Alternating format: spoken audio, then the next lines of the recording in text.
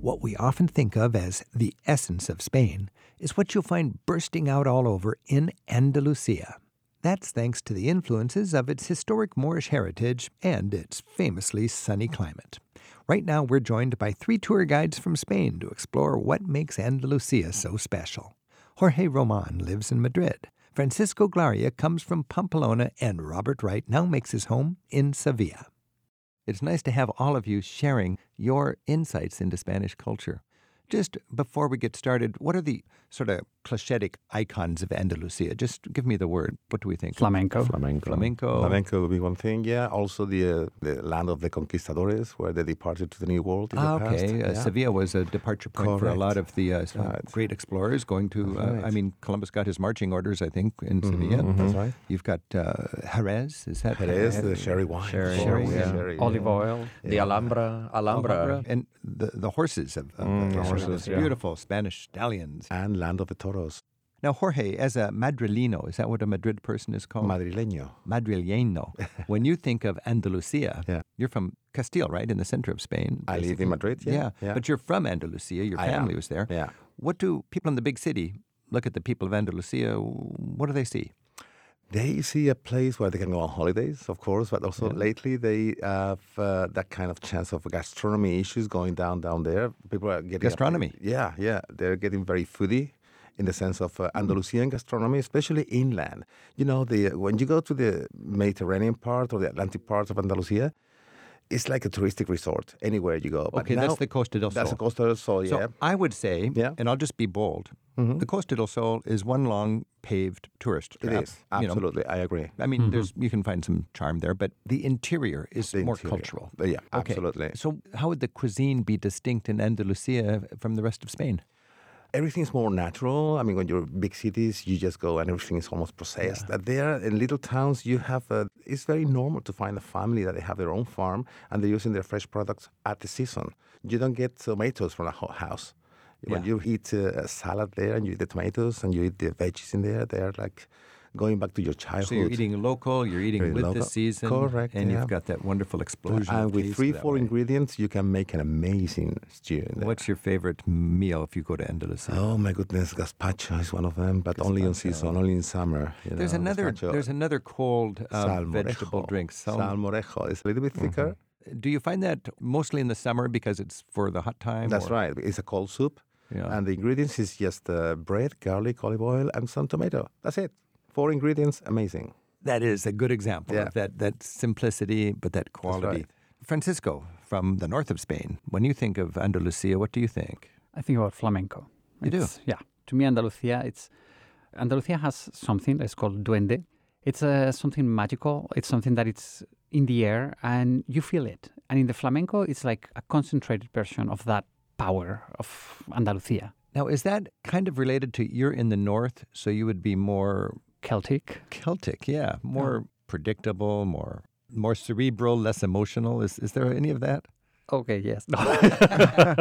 You personally. In the south, though, you've got that more throw your arms up in the air. And the thing is that Andalusia, it was culturally dominated by the Muslims. Right. When we think Muslims, we tend to think about, Al-Qaeda and all of these things. No, the Muslims was the most advanced culture at that time. Very open people, a lot of greatness. And up there in the north, we did not have that. So we don't have that refinement, that pleasure of beauty, the pleasure of beautiful things. I mean, when you go to see the Alhambra, it's just the pleasure of perfection. I mean, you're going to be smelling flowers, you're going to be listening to water, guitar music. So all of that magic is the Andalusian magic. It's what we call duende. You just took me to Cordoba. Perfect place. And Cordoba is the great Muslim heritage survives there in the south of Spain. A lot of people, when they think of the Muslim hordes, Europe was threatened by the Muslims from Vienna and then coming across Gibraltar. And we forget that, when Europe was pretty much in the Dark Ages, the light was coming from Islam. And it came into Spain, and today you feel that sophistication. Yeah. Robert Wright, you've lived all over the place. You've got a passion for the Spanish and Portuguese languages, and you've settled in Sevilla and Andalusia. Why did you choose Andalusia? The easy reason is that my husband is from there, so there you go. He's Sevillano, Okay. and I decided to get married, and it was a perfect. And that's his place. That's his place. But other than that, just to picture a perfect city in Spain, a city that has like everything you need from a big city, but has a small town vibe to it.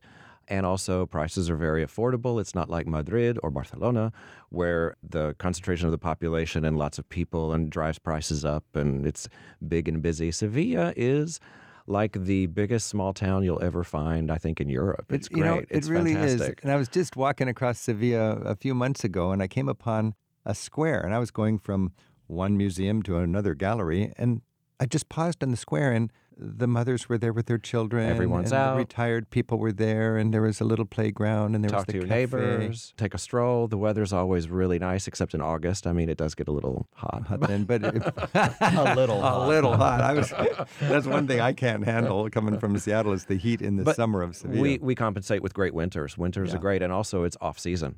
And you're a gay couple. Yeah, it's amazing. A lot of people think of Spain as a very Catholic country and a very conservative country, Right. which some of that is true depending on where you're at, but in general, it's a very open place. Spain was actually adopted gay marriage in 2005, and it was the third country in the world, I believe, to even... Okay. Just to give you a good example, is my husband and I, we walk hand in hand down the streets in Sevilla, and nobody even looks twice. We're getting to know the Andalucía region of Spain on Travel with Rick Steves with tour guides Robert Wright, Francisco Glaria, and Jorge Roman. From my experience, the region's capital city, Seville, is a must-see for visitors. But you can't forget Granada and Cordoba. Jorge, how would you describe what distinguishes these three cities in the region for people who are planning a visit to Andalucía?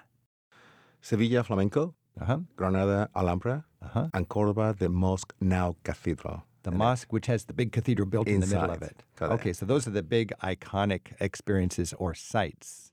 Francisco, if you think of those three towns and you have only a few days, which two would you visit? You have to go yes or yes to Sevilla. Sevilla, yeah. And I would choose Granada. The vibe of the city I love, and I'm deeply in love with the Alhambra. The Alhambra. Why are you in love with the Alhambra? It's so different. I'm from the north, so it's so different from what I'm used to. It's the light, it's the way the sun sets. Yeah. It's breathtaking. One of my favorite moments is directly across up in the Albaicín, and there's the famous square where everybody hangs out and the sun goes down, and there's gypsy musicians, and they're playing there, and it's a concert. You just get a drink, sit down on a rock and watch them. You got the sun warming the rocks of the Alhambra. It glows this beautiful color, and you go, wow, what took me so long? I have arrived. Yeah. The view of the Alhambra from the Albaicín, it's, to me, perfection.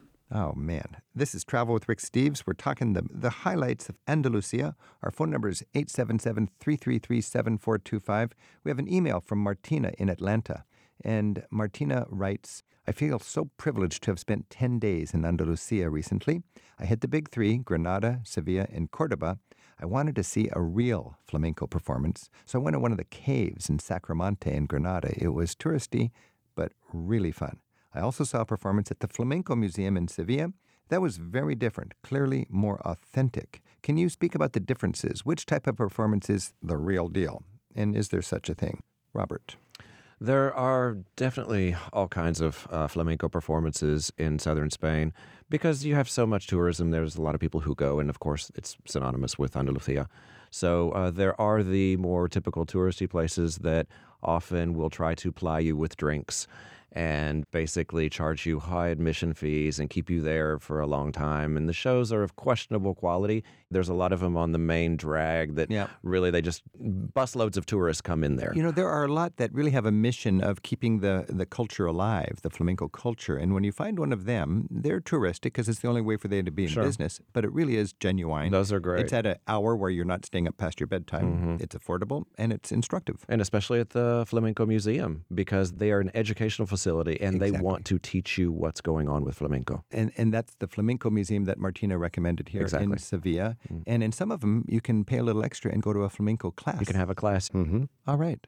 Jorge, we've been talking about the cities, but there's also the route of the Pueblos Blancos. Yeah, that's right. I love it. Tell us what the route of the Pueblos Blancos is. The province of Malaga, the north of the province, is the beginning, let's say, of that route of the Pueblos Blancos, and it goes from that area towards west in the inland. Okay, and it goes one of these beautiful cities in the world, which is called Ronda. And first of all, the route of the Pueblos Blancos means in English? Route of the white villages. So these are the whitewashed villages, Correct. These classic little hill-capping villages. That's right. And they're white because historically...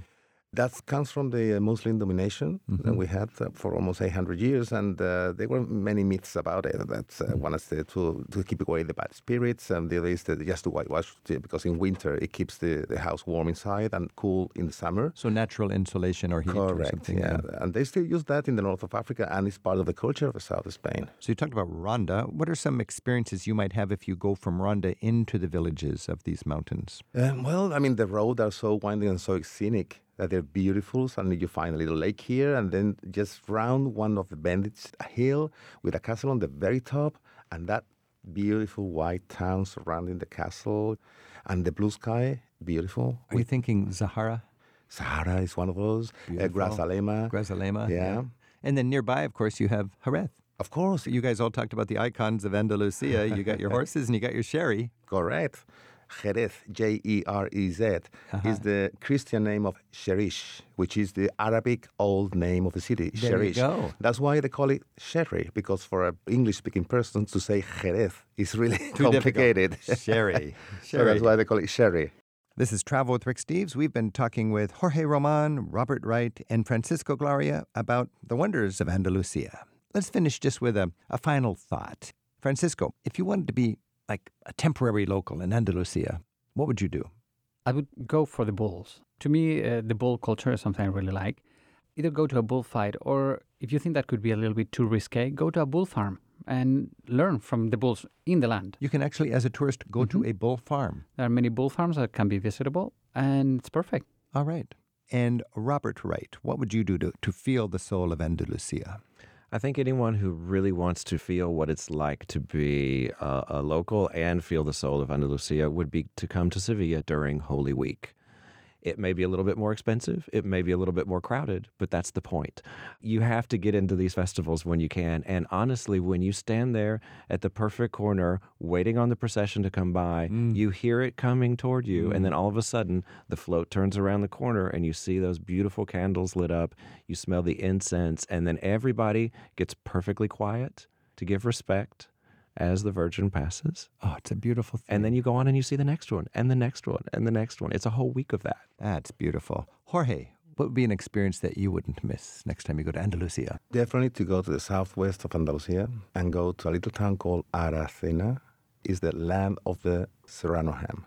Jabugo is the place, and that is a delicacy. Sorry for anybody else that makes that kind of ham, but I have to be a defender of that.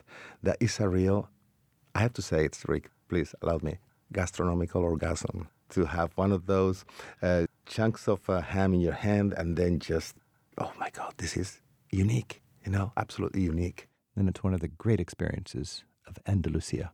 And of your life. End of your life. Francisco, Jorge, Robert, gracias. Gracias. Gracias, Rick. Thank Time you. for ham. Let's go. Rick Steves has spent a third of his adult life in Europe researching and writing guidebooks. Europe Through the Back Door teaches the skills of smart travel. Travel as a political act adds meaning to the journey. And Rick Steves' best-selling country, city, and pocket guidebooks cover every corner of Europe. To learn more, visit the travel store at ricksteves.com.